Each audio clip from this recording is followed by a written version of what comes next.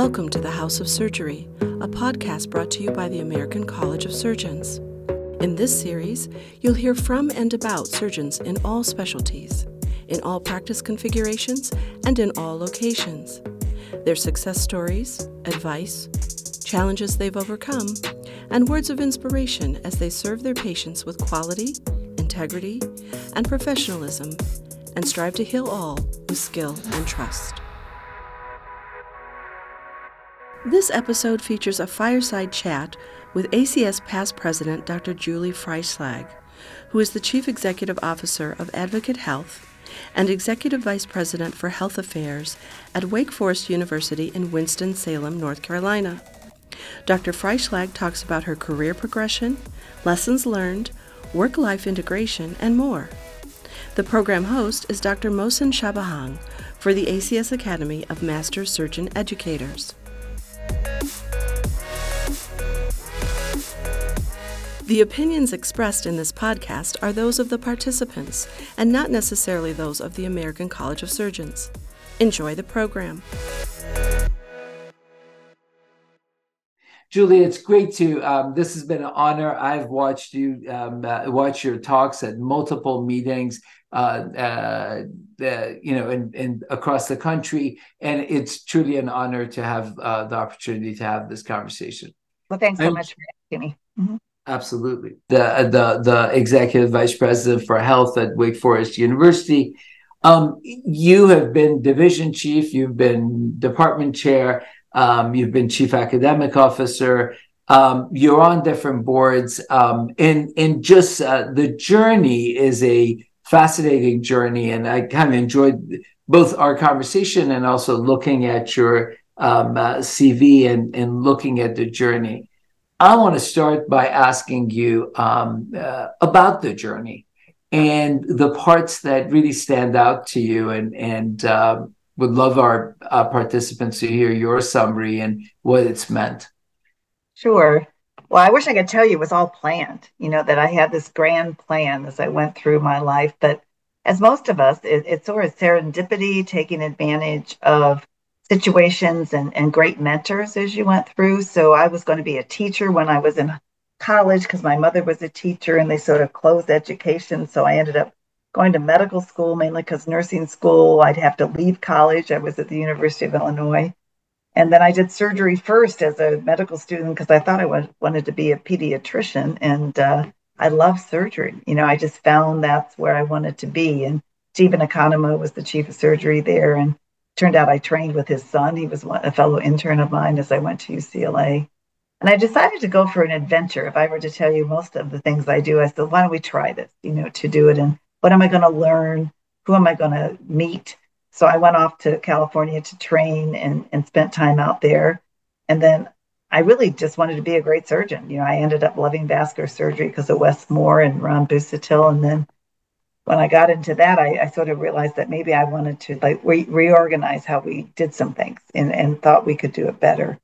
So teaching and training has always been my thing. I was in the OR today helping a young faculty member do a really difficult first rib case, because he wanted me there, a young gal who was embolizing her arm, nothing better. And there was a third-year student there today who wants to be a vascular surgeon. So her and I talked about why she should do that, and the fellow was a woman also. So it was really very different than when I started. So part of it was to just be really a great surgeon.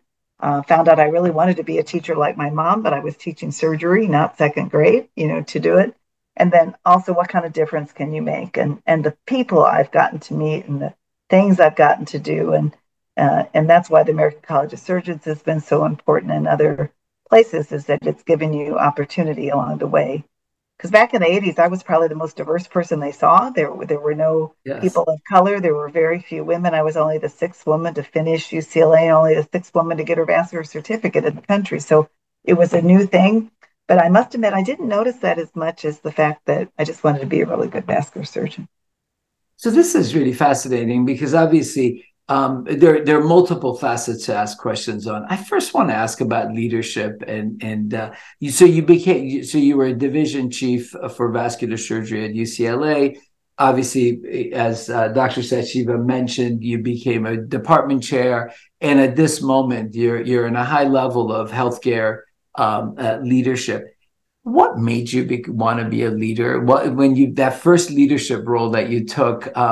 You obviously were I'm sure happy as a vascular surgeon. What made you want to be a leader? Yeah. I think part of it is you look at how things are organized. And if you're part of the team, you can influence very well. But if you're not the leader, you can't change the world, right? And so as I looked when I was in Milwaukee, my division chief was looking at the chair position and he didn't get it. So I realized he was going to stay there being division chief. So I was ready to do it. I thought there were things that we could do differently and make it happen. And then UCLA, where I trained, invite me back to actually run the people that trained me. That actually probably was the biggest skill set I put together. So I think it was looking at how better to teach and train, how to allow people to be more individualistic. Because, when I trained, we all wore little white coats and little white pants, and we were supposed to sort of be like everyone else. And how do you teach and train people in a unique way so they can express themselves and find their space? And also, I really felt that in order to change behavior and look at how you can integrate your life and be able to do both, to have a personal life, to have a functional life, that you needed to look a little differently at organization and how to make it work. And I must admit, I'm not sure I wrote that down, but I think there was a piece of me that said we need to think, because I was, every other night in hospital. Even when I was a fellow, I didn't even have a vacation. I had to sort of declare I was leaving for 10 days. They just didn't even think you needed a vacation. It was a different time, and they really felt that if you worked all the time and saw all the cases, you'd be a better surgeon. Even if you were exhausted, they really thought that was resilience back then. So I really thought after watching my pyramidal program where people were fired, I saw people have all sorts of health issues, that there was a better way to make this happen, even though it's a stressful sport, that you could do it in a way that you could individualize people's treatment, just like you do your patients, that maybe you should do that for training as well. So, Julie, one of the things that obviously we talked about is, and you've mentioned being kind of a first in multiple things. When you were chair at Hopkins, I think you mentioned there were 4 women chairs in the country. And when you were a vascular surgeon, obviously it wasn't the most, I'm kind of assuming not the most friendly environment for a woman surgeon. And I want to kind of talk about that, as I'm sure many of our participants are interested in that. How did you view it at the time? How did you, as you went into this, what were you thinking about this as a trendsetter or an example, or was it just, I'm going to do this? And how did you view all of that? Yeah. Well, it's sort of funny because I did go into it to be, a great surgeon. And when you think back to your life, so my 2 grandparents, it's my 2 grandfathers, one made boilers for the railroad and one was a coal miner. And I knew both of them. And when I was a little kid in Carbondale, Illinois, I skipped first grade because my brother was a year ahead of me. I read all the books and I was sort of a discipline problem. I talked a lot. So they skipped me. And I'm not that tall, and I was really small then too. And my grandfather, who subsequently died about a year later, probably from a ruptured aneurysm, because my mother had an aneurysm too, and her brother died of a ruptured aneurysm. And don't worry, my aorta is fine. It's the normal size. But he actually looked at me when I was 6 and said, Julie, they're going to tell you can't do things. This is a coal miner. And he said, and you're just going to tell them you can. And so I think part of me, I was raised with 2 brothers, and I just went off. And it was a different time. There weren't girls' sports back then. I became a lifeguard. I actually became a bartender. I mean, I tried all sorts of things that you could go sort of make your own way. So for me, I think it was just an adventure of sorts, challenging myself to be as best as I could be. And then I also possess a pretty good sense of humor. And so part of it is addressing it in a way that people like to be around you, so that even if they perhaps didn't want to train you or they weren't sure you're supposed to be there, at least you were enjoyable. And so there you were, being enjoyable, being very good, being skilled.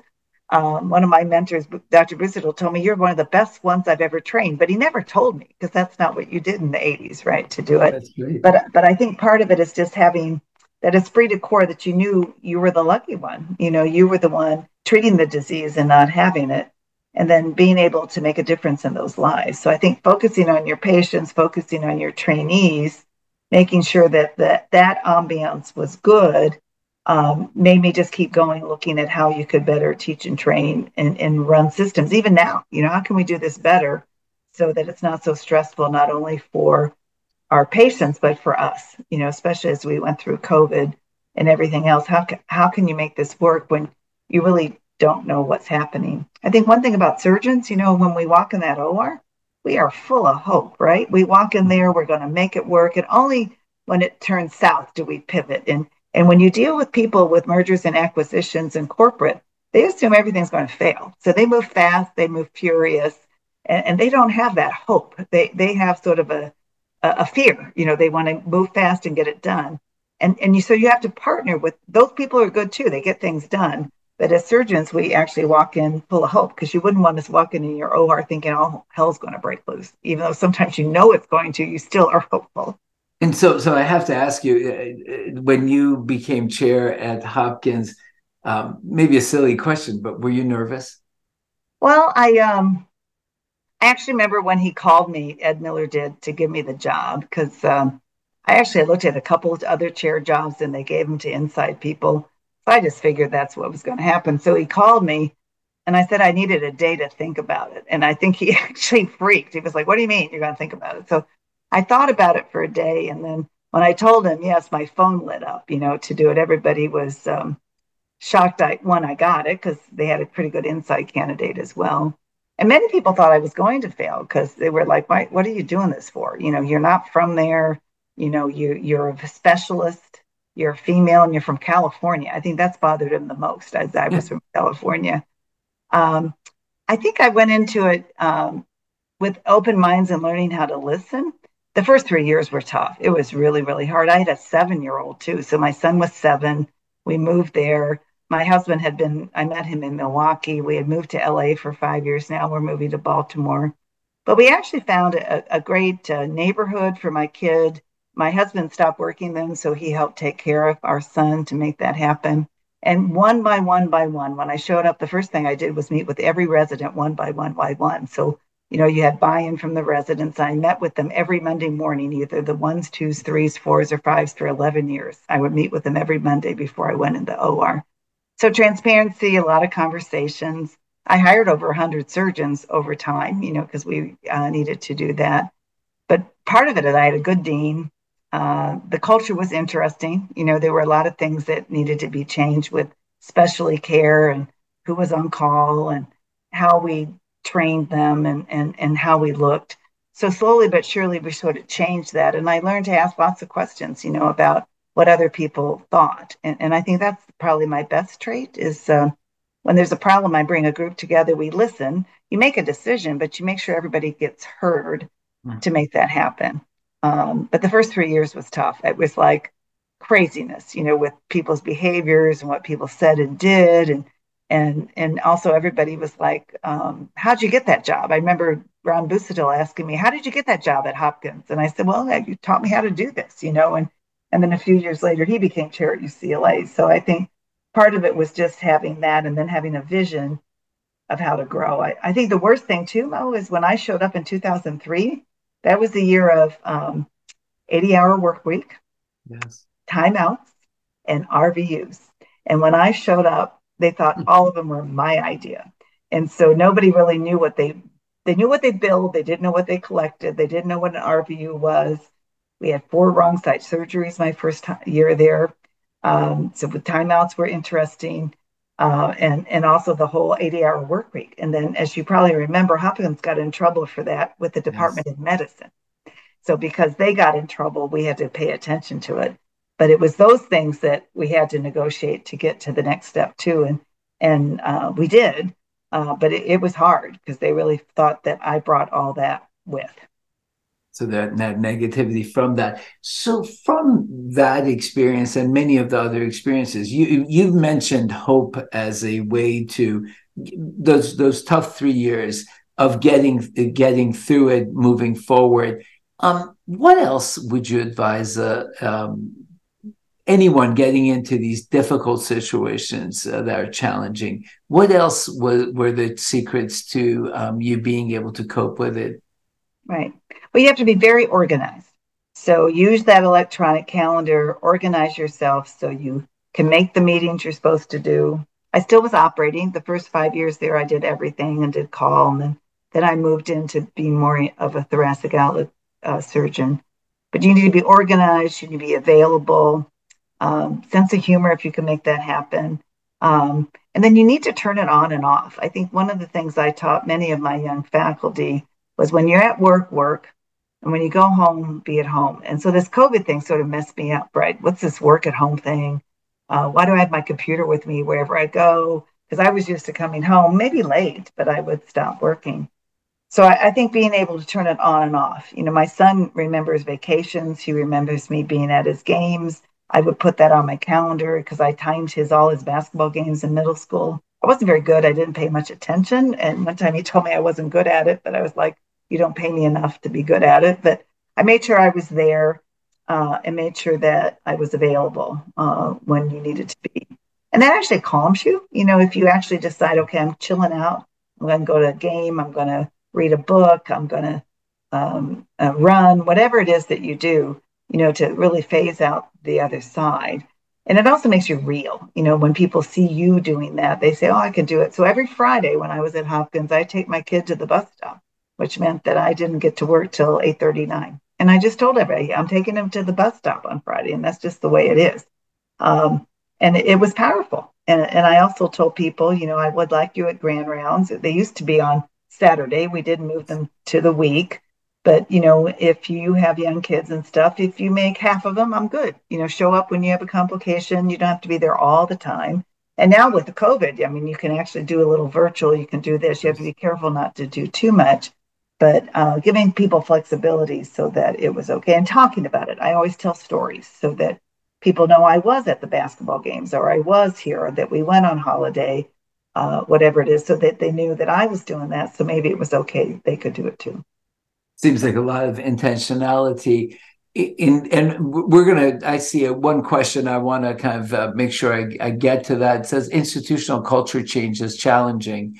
And as you mentioned, listening is very important. Do you have any other advice on how to turn course to help the culture of an institution evolve? And that was something I wanted to make sure we get to, is how do you make culture change as a leader? Yeah, well, it takes a lot of time. So you have to do an inventory.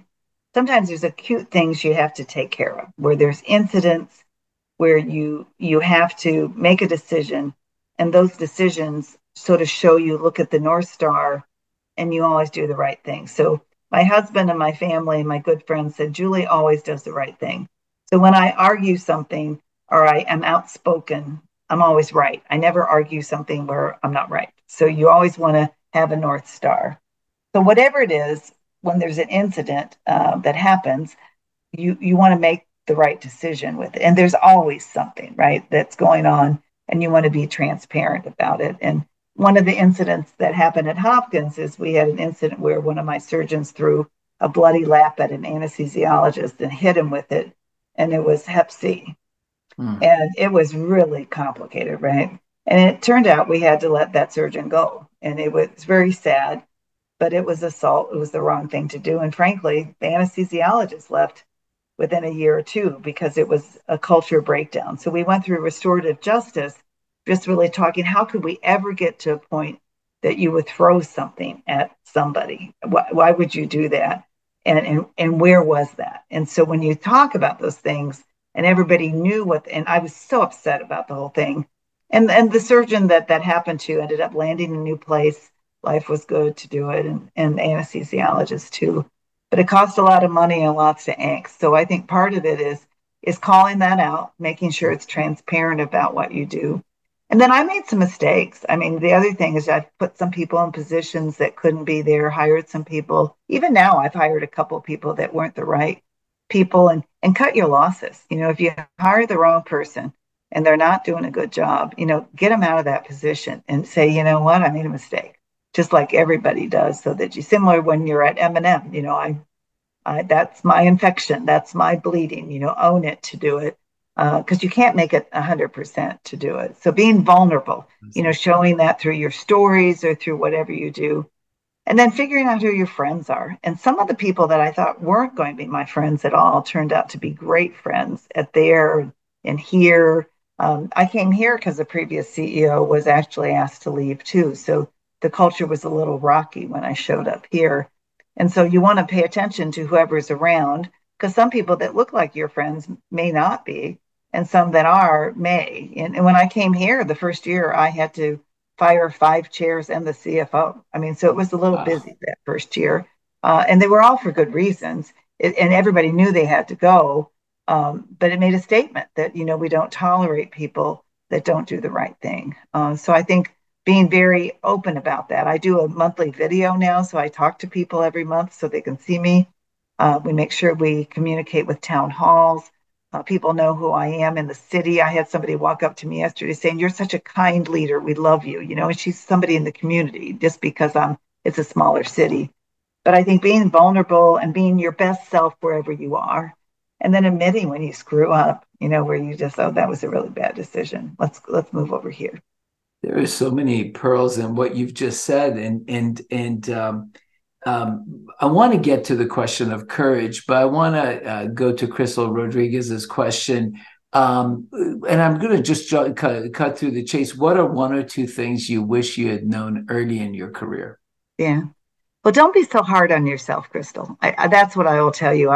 I was pretty bloody driven. So I've been married twice. I was married to a medical oncologist, and we ended up getting divorced right after I went into practice. I took my first job in San Diego because of him, and he said I was too busy and that I really should give up surgery. And my therapist basically said, well, that's not going to work, to do it. So really figuring out who should be with you, what you should do, how that works as well.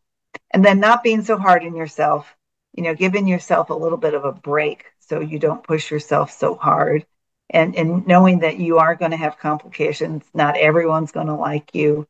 And that's okay. That you, again, making sure you always do the right thing. You do need to find that core. What is your core? What's your core value? I never lie. I never cheat. Now that I'm older, we don't, right? Because you can't remember what you say, so you better tell the truth all the time. But you stick to your core values to make that happen. But really be easy on yourself. Just like, your first few complications as a young faculty member, you just die over them, as far as a wound infection or a stroke or what, oh my goodness, I can remember their faces and their names and everything, right, to do it. But it happens. So you need to know that that's what happens with you. And then get some really good colleagues, whether it's colleagues at work.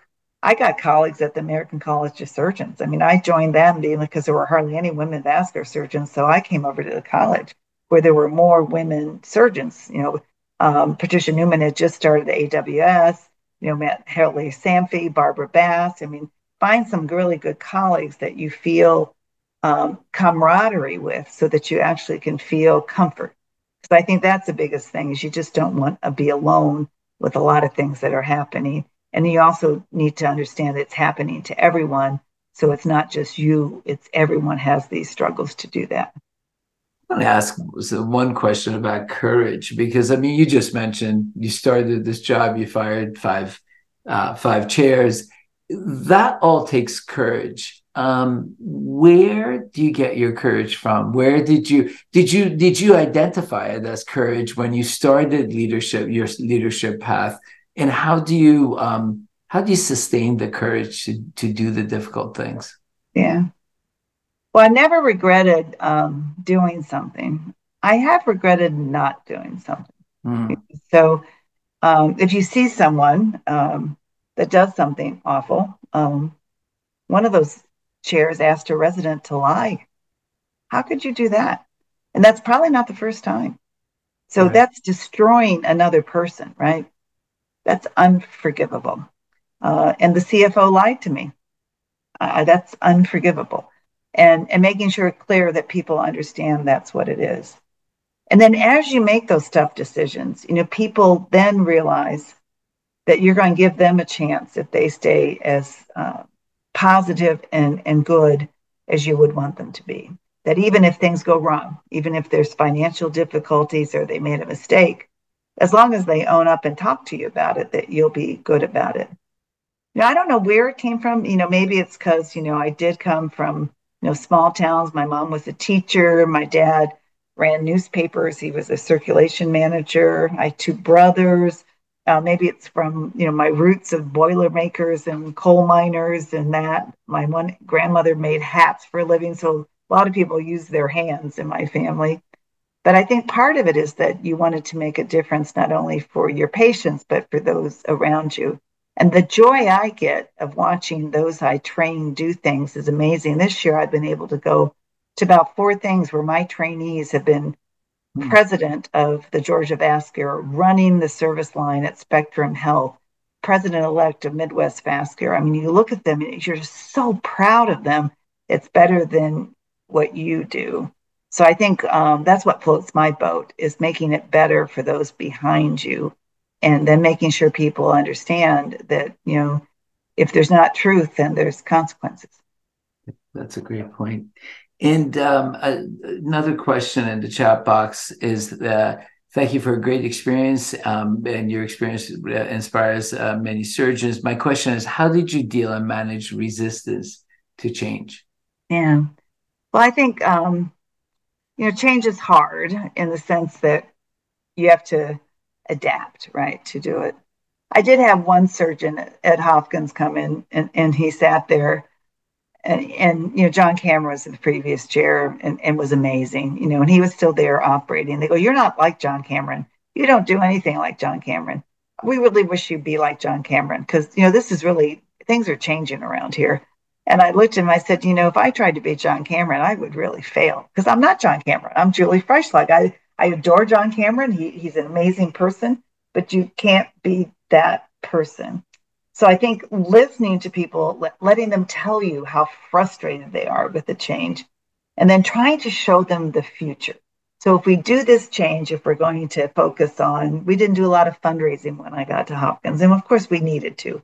And many of them didn't think that was appropriate. Really focusing on why fundraising can enhance your students, your residents, your research, and that it's sort of fun to talk to people who are thankful or want to help you with what you do. I remember the first time I asked someone for, $1.5 million to fund a named chair, and she said yes and walked out the door. We all danced around the room, so it's a good thing.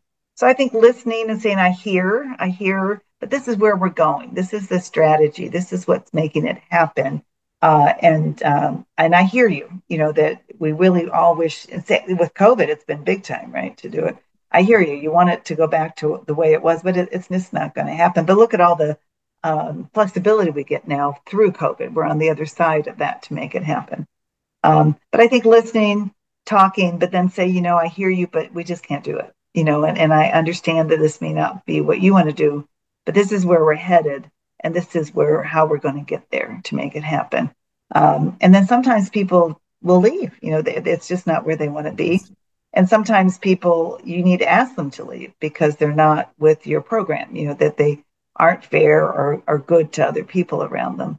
And frankly, people will remember the things you did that made a change because it was the right thing to do. And it makes a whole big difference is where you go from that to do it. And part of it is just making them understand the reason you're doing it is because you care. I think the caring piece can't be overemphasized. Julie, we're just jumping around a little bit, and I hope that's okay, just as questions and topics that we had. There's one question I want to jump to that says, I would like to ask what your advice would be to female surgeons in countries where still female surgeons are sitting on the sidelines and not being able to lead. And I just want to mention, we mentioned that you're on the board of Aga Khan Medical School and have traveled to many different countries. And so what would you say to that question? Yeah, well, I think that the numbers are what's tough. Because when I started training in surgery, the number of women was really low, right? When I was a division chief in the country of vascular, I was the only one. Mm-hmm. And when I was a chair of surgery, I was one of 4. Okay, that's 2003. And I did have a dean tell me he couldn't hire me in 2002 because he didn't have a woman chair yet and he couldn't make it the chair of surgery. So amazing. So when you do go to these foreign countries, there's very few women surgeons. I've been to China where the number of women vascular surgeons are small. Certainly in Africa, the number of surgeons are small. Pakistan to do that, Malaysia, and just the sheer numbers are small. So those women actually need to band together and also perhaps band across countries. That's what's so nice about COVID and being able to do this is you can see and meet other people, perhaps without traveling, because also they lack resources, to do it. Because we do know as the numbers get up to about 30%, which we've seen happen in general surgery training, vascular surgery training, even 50 or 60%. And also when the men surgeons you train with have partners who are pretty busy too. Either they're other doctors or they do other things, or some of the older surgeons have daughters doing amazing things and they actually realize, we need to remember being asked by one of our esteemed senior colleagues when his daughter didn't get made partner in a law firm in New York because she was pregnant. He called me up and he said, have you ever seen this happen where they don't give women a chance because they're having families or kids? I'm like, yes. I was like, so he was a convert right away, right, to do it. So I think being encouraging, finding one or two people that will support what you're doing. We talk a lot about referral basis for women surgeons, making sure it's equal. When you're at a Kaiser or a VA, it's pretty equal. But when you're in private practice, sometimes women surgeons get different referrals. And we just wrote an editorial about women neurosurgeons. It looks like they don't get as many high-end referrals as men neurosurgeons, and they get paid less because they do more EMM codes and not intervention. And people refer to people that look like them. So how do you change that? By changing call schedules. I did that everywhere I was, where you changed call schedules so everybody could be on call and get cases. You took away block time so everybody could get into the operating room. So it wasn't just the one famous person. And it's making the system work for you so that if you're on the team, you get equal referrals. And it's not related to years at service or waiting for someone to be out of town. But it is hard internationally. When I look at the even not women surgeons, there's women doctors in many of these countries. It's very hard to do that. And I think as we go forward, just knowing others and having those conversations is helpful. We have a women's chair group that we meet, and I have a women's WhatsApp for vascular surgeons that we talk about cases and things, and just making sure that we're there for each other. And then it also makes a big difference to have male surgeons there for you that are supporting you, the he for she, making sure that you understand, answering some of those questions sometimes that you would like not to answer, that you don't want to hear about reasons that you can't practice to do it. But sometimes if you're in an environment where it's not as good, where people aren't being fair, you may need to move. You need to find a practice where you'll get referrals and you'll get opportunity just like everyone else. And I've moved a couple jobs where something happened that I didn't think was fair, and I couldn't fix it, so I moved. And so I think part of it is you need to think about, who you're with and who your partner's with. Are they choosing cases appropriately? Do they manage them well? Are they kind and nice to the staff and everybody else? And do they practice like you? 90% of the time that will be true, but there will be times where you just have people that are irreconcilable. Yes. One question that's in the chat box is, obviously as surgeons, we don't train people necessarily to be CEOs or department chairs necessarily. The question is, how did you develop the necessary skills to do the all the administrative roles that you've played? Yeah. Well, my first job was at San Diego because my first husband was a fellow there. So we were there for 2 years. And then Mike Zinner recruited me back to UCLA where I ran the VA service. And that was easy because I was the only one on the service. I had a couple people do cases, but it was mainly me. So it was easy to run that. And then I got divorced. And then I moved to Milwaukee and actually became the number 2 person at MCW. And my senior surgeon there, John Town, said, you have to learn finances. You have to learn how we get paid and what happens. So he made me really pay attention to what you build, what you collected. And back then, it was early 90s. It was pretty lucrative. We had you build, you collected, you had extra money. I ran a research lab, but he really made me learn the finances of what that looked like. And then I ran the VA, so I learned how to run an OR and how to run a system, to make it happen. And when I went to UCLA, I actually had an endowed clinic. So I had someone who was a benefactor. So I had to manage philanthropy funds. And I managed a clinic. And so learned how to manage a clinic to get people in and out of clinic. And it was a multidisciplinary clinic for vascular surgery. And I actually ran a diabetes clinic for a while, which was really crazy, watching medicine people work to do it. It was mainly because of my benefactor. So learning the money wherever you are, as far as how do you get paid, where does the money go, what do you need to do to get paid what you want, where are your expenses, is really important, especially these days, because inflation and staff costing are just crazy to do it. So I learned the money. I never got an MBA. People ask that all the time, but back then we didn't. But I had lots on my services. So when I went to Hopkins, I had the best MBA in the world, John Hunt, who helped me run that for 11 years. And we actually ran part of the hospital. So we ran the department, but I was a functional unit director, ran all the ORs, ran all the block time, and ran a $350 million surgical service for everybody to do it. And that actually taught me how to run hospitals. So then when it came time to be a dean or a CEO, I really knew how to run hospitals. I knew how to run clinics. And part of that is just how do you get the work done? How do you make this happen to do it? I must admit, the finances aren't my favorite thing. You have to do it. I have a wonderful young CFO now, Stefan. When he presented today, all the bubbles were green. So we were real excited about that. But understanding what it takes to collect the money and pay your people is really, really important. And then you're able to explain that to your teams so that they understand what's there and what's not there, especially as you go forward. But I think the best thing I did was strategy. So as you look at this, what's your strategy? How are you going to increase business? How are you going to increase operations? Where do you take it? With COVID, we've moved surgeries all over. We have 5 hospitals. We've moved into outpatient settings to smaller hospitals. Dr. Atal has taken his urology service to a hospital 20 miles south of us to do urology. I mean, we've moved things all over the place, and surgery is going pretty much outpatient. So we really have been flexible where we go. So you don't have to love it. I don't think you have to take an MBA, but if you want to lead, you got to figure out what kind of money you have. And you got to figure out, what you can and cannot do and strategize. So having strategy sessions where you prioritize hires, you prioritize what you're doing. And some of it you have to do because you have to care for patients, trauma, cancer. But some of it you can decide what you're going to do and how much you're going to do because of the finances and because of opportunity. But part of it is if you have no margin, you have no mission, right?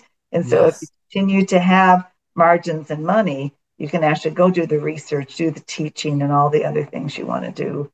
So it's really important to make sure, like these deals we've made, to make sure there's ample money for research and growth in that area too. And you've talked a little bit about some of the core values that allow for leadership. You've mentioned your core values, your North Star, courage and vulnerability and so on. Do you feel that those are things that are common to leadership, whether it's in a healthcare field or other fields? Are those factors a very important? Are they an important piece of the leadership journey? I think we're learning that leaders need to show their vulnerability. Because if you're a leader that shows no vulnerability and you just are, tough, where it's finances, it's margins, it's volumes, all of which are extremely important, but you don't show the vulnerability to take care of the patient that doesn't have means or take care. We're finally getting Medicaid expansion here in the state on December 1st, which is going to change our world and has payments and things. And we take care of a lot of charity care to do it. But I think you have to show your vulnerability, and then people believe in you. They'll come up to you like on the street or in the elevator saying, thank you for caring. That they know it's hard, and not everybody wanted to grow like we did. But I do it through storytelling, and talking about it. Like today, starting off my meeting, my nephew is a surgery resident. They just had their second baby, and that baby had infantile persistent pulmonary hypertension and had to be in the ICU for 2 weeks. And luckily now she's home. And I told that story that I have my nephew's a surgical resident that had his second baby in an ICU for 2 weeks. How stressful is that, to do it? Luckily, he had paternity leave. Before you didn't have that. Yeah. But here she's fine now, he's fine. But just telling that story so they know the last 2 weeks, I've been really worried about my great niece, to do it. Did she, and I didn't even know what that disease was. I didn't even know it existed, right? I had to go look it up and call my ICU person. But I think figuring out the way you talk about it, whether it's complications with your cases, troubles with your kids at home, funny stories about your dog, whatever it is, coming up with a way that you have. And I've seen that with some of my young leaders. They watch that. And as they start talking, you need to be a person, because if you're a person, it's really hard to hate you 24/7.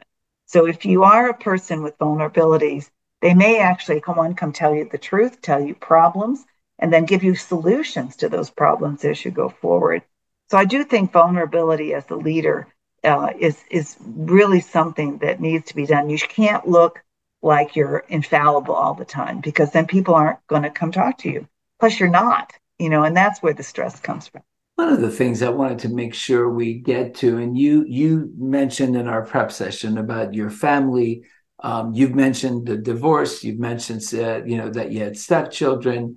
In anything you want to share about that, as far as kind of the aspects that do make us human, any part of that you feel would be useful for many of the people who are listening. Yeah. And I've talked about it quite a bit because, as we know, many women surgeons have fertility issues, and some of it has to do with age.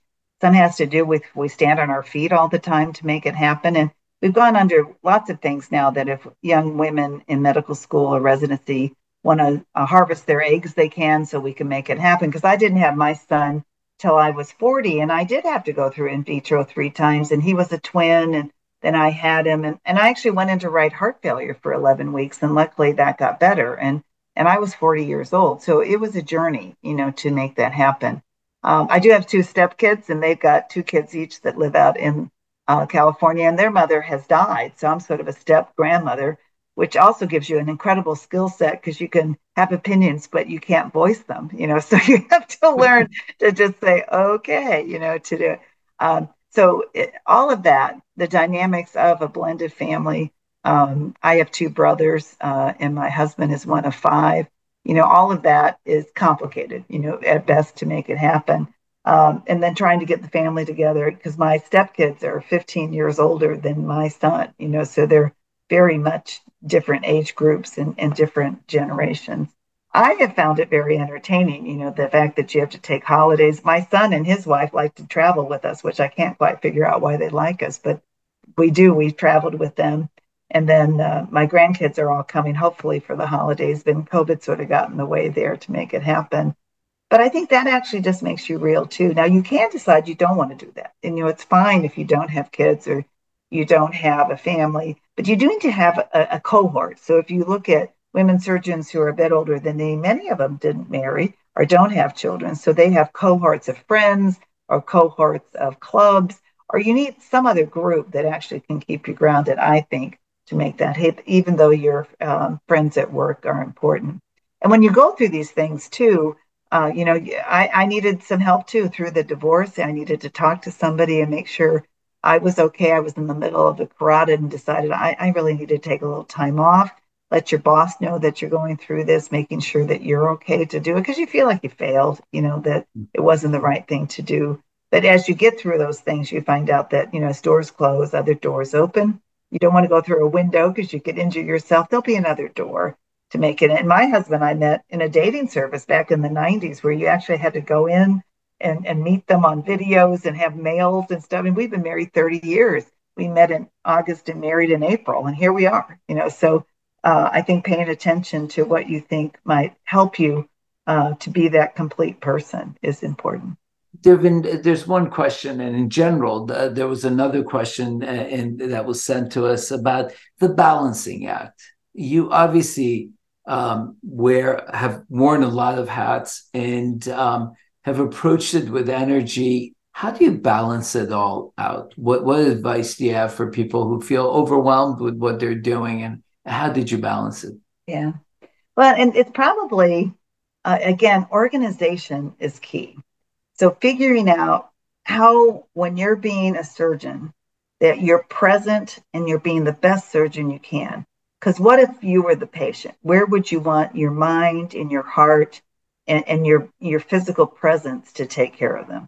So if you're doing an operation or you're on call, you really need to be focused on that. There was one time I was doing a distal bypass and my husband was out of town and my kid got a fever in daycare. So, you got about 30 minutes. I don't know what they do with the kid if you don't get there, but you got about 30 minutes, right? So I had my partner come in and finish the distal anastomosis. And the next day I told the woman, I said, I need to apologize, but my kid got sick and my partner finished the distal anastomosis. And she looked at me and asked how my kid was. Again, making sure you have that backup and you make it happen. My family will tell you I'm pretty unbalanced, because I'm frenetic, so I actually do things way ahead of time. My holiday shopping's done. I buy things online. I'm terribly organized about making sure my grandkids get gifts and this and that. My husband does all the travel, all the business piece, so he handles that part of our life to do it. But I also delegate huge to my assistants. They run my schedule, they run my travel. I don't make any slides. I just tell them sort of what I want it looks like. I have a speech maker that actually does all my talks. That's why they look so good.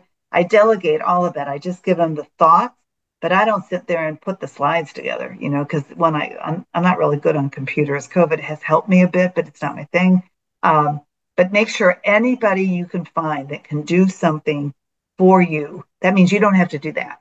I haven't cleaned my house since 1983. I never plan on doing. I don't cook. My husband does all the cooking now. It's not my thing. But I exercise, I run, I swim, I craft, I read like crazy. So make that what you do, what you love, and then give everything else to someone else.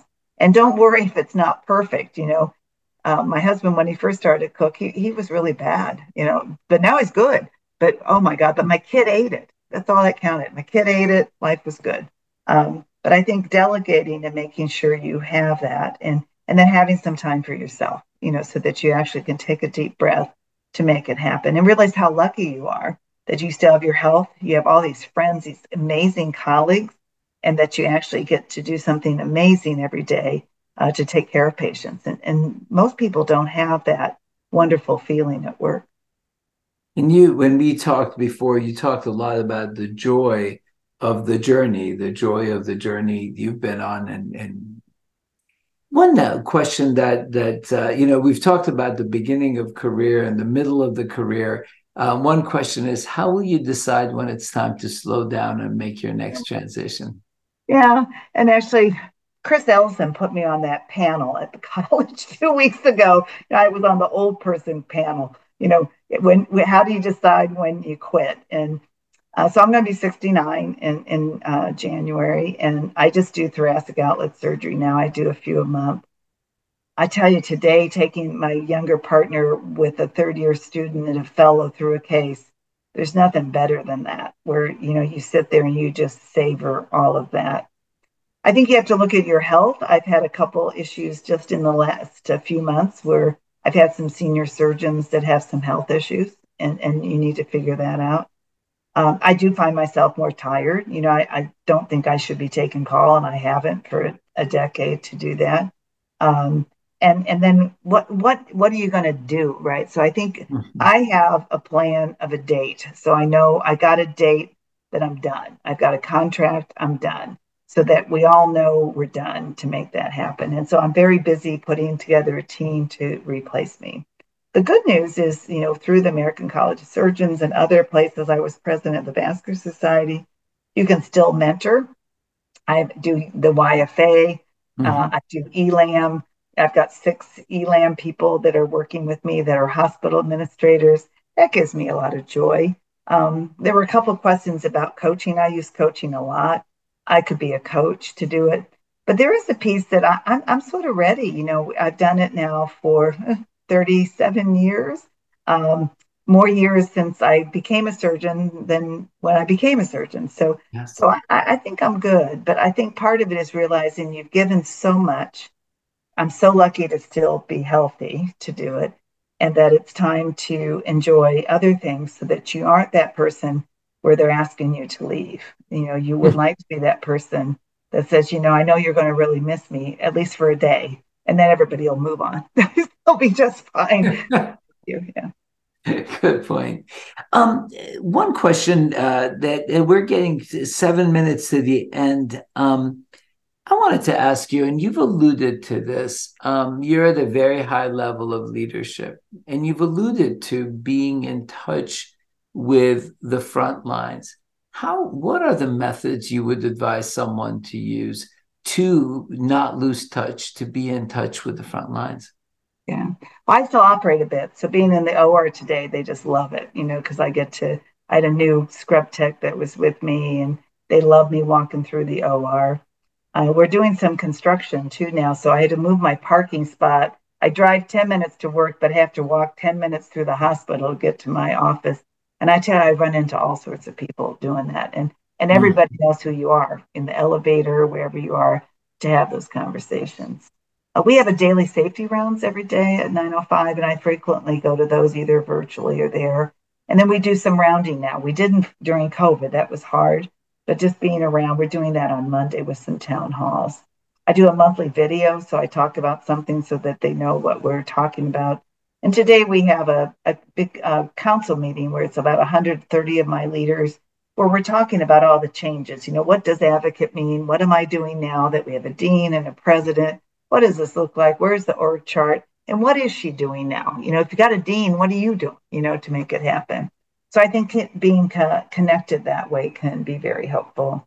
I do think no matter, if you can still do some patient care, it makes you like tomorrow I have clinic. I'm seeing 5 new patients tomorrow. I do clinic on Friday afternoon because nobody else wants to. And so I'm in the clinic so I can talk to the clinic people and see what they're doing. And they think it's great that I'm showing up, to make it happen. But I think all those things can make it real. And then when people stop and talk to you in our community, I do a lot of community service things and volunteer. We have a free clinic that I go to. I think it's really being present so people know that you're real. And it can be different no matter where you're at. When I was at Hopkins, it was a little different. So it was more hospital-based stuff. When I was in California, there was a lot going on the undergrad campus at UC Davis.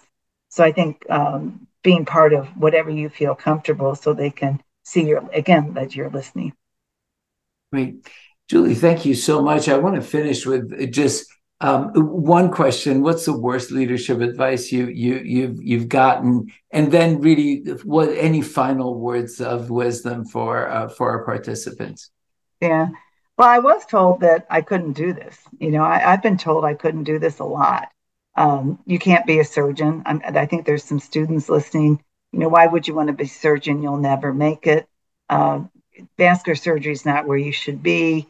Are you sure you really want to be in charge? And frankly, I just look at them and because someone tells me I can't, I'm really going to show them I can. And if you can be that person where you sit there and you listen and you go, I hear you, but then you go ahead and say, I really want to do this.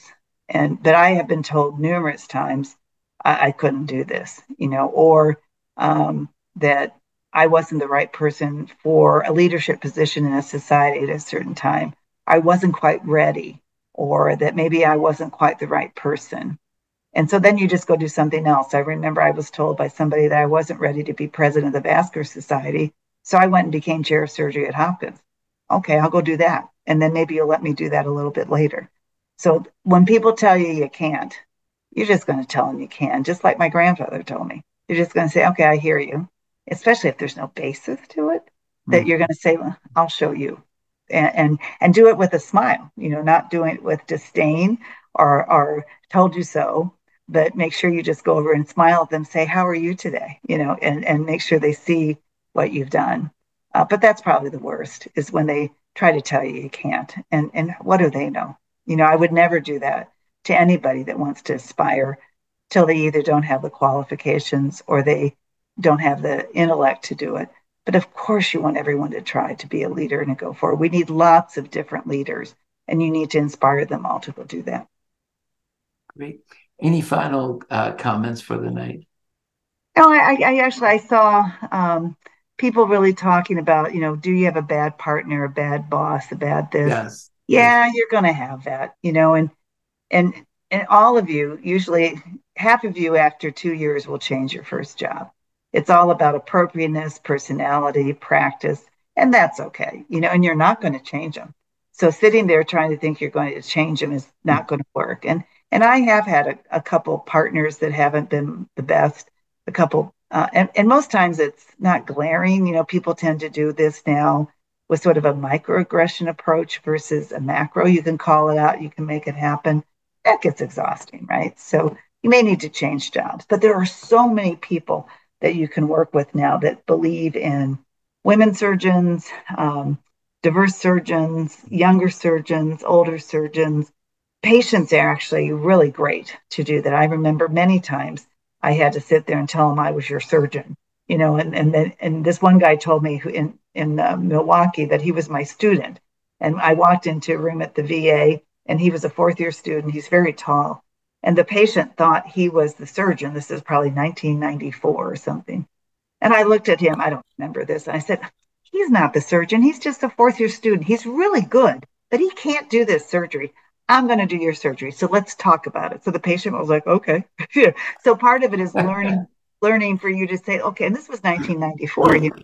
And I was 35 years old, but I was like, oh, you don't want him. You want me. He'll help, but he's not. And he said, I remember you just going, don't worry about him. Let's talk about your surgery. So I think you need to feel comfortable with who you are and what you're doing. Julie, I just want to say thank you so much. You've had so many pearls. Thank you so much. This has been an inspiring conversation. Thank you for joining us on the House of Surgery podcast, brought to you by the American College of Surgeons.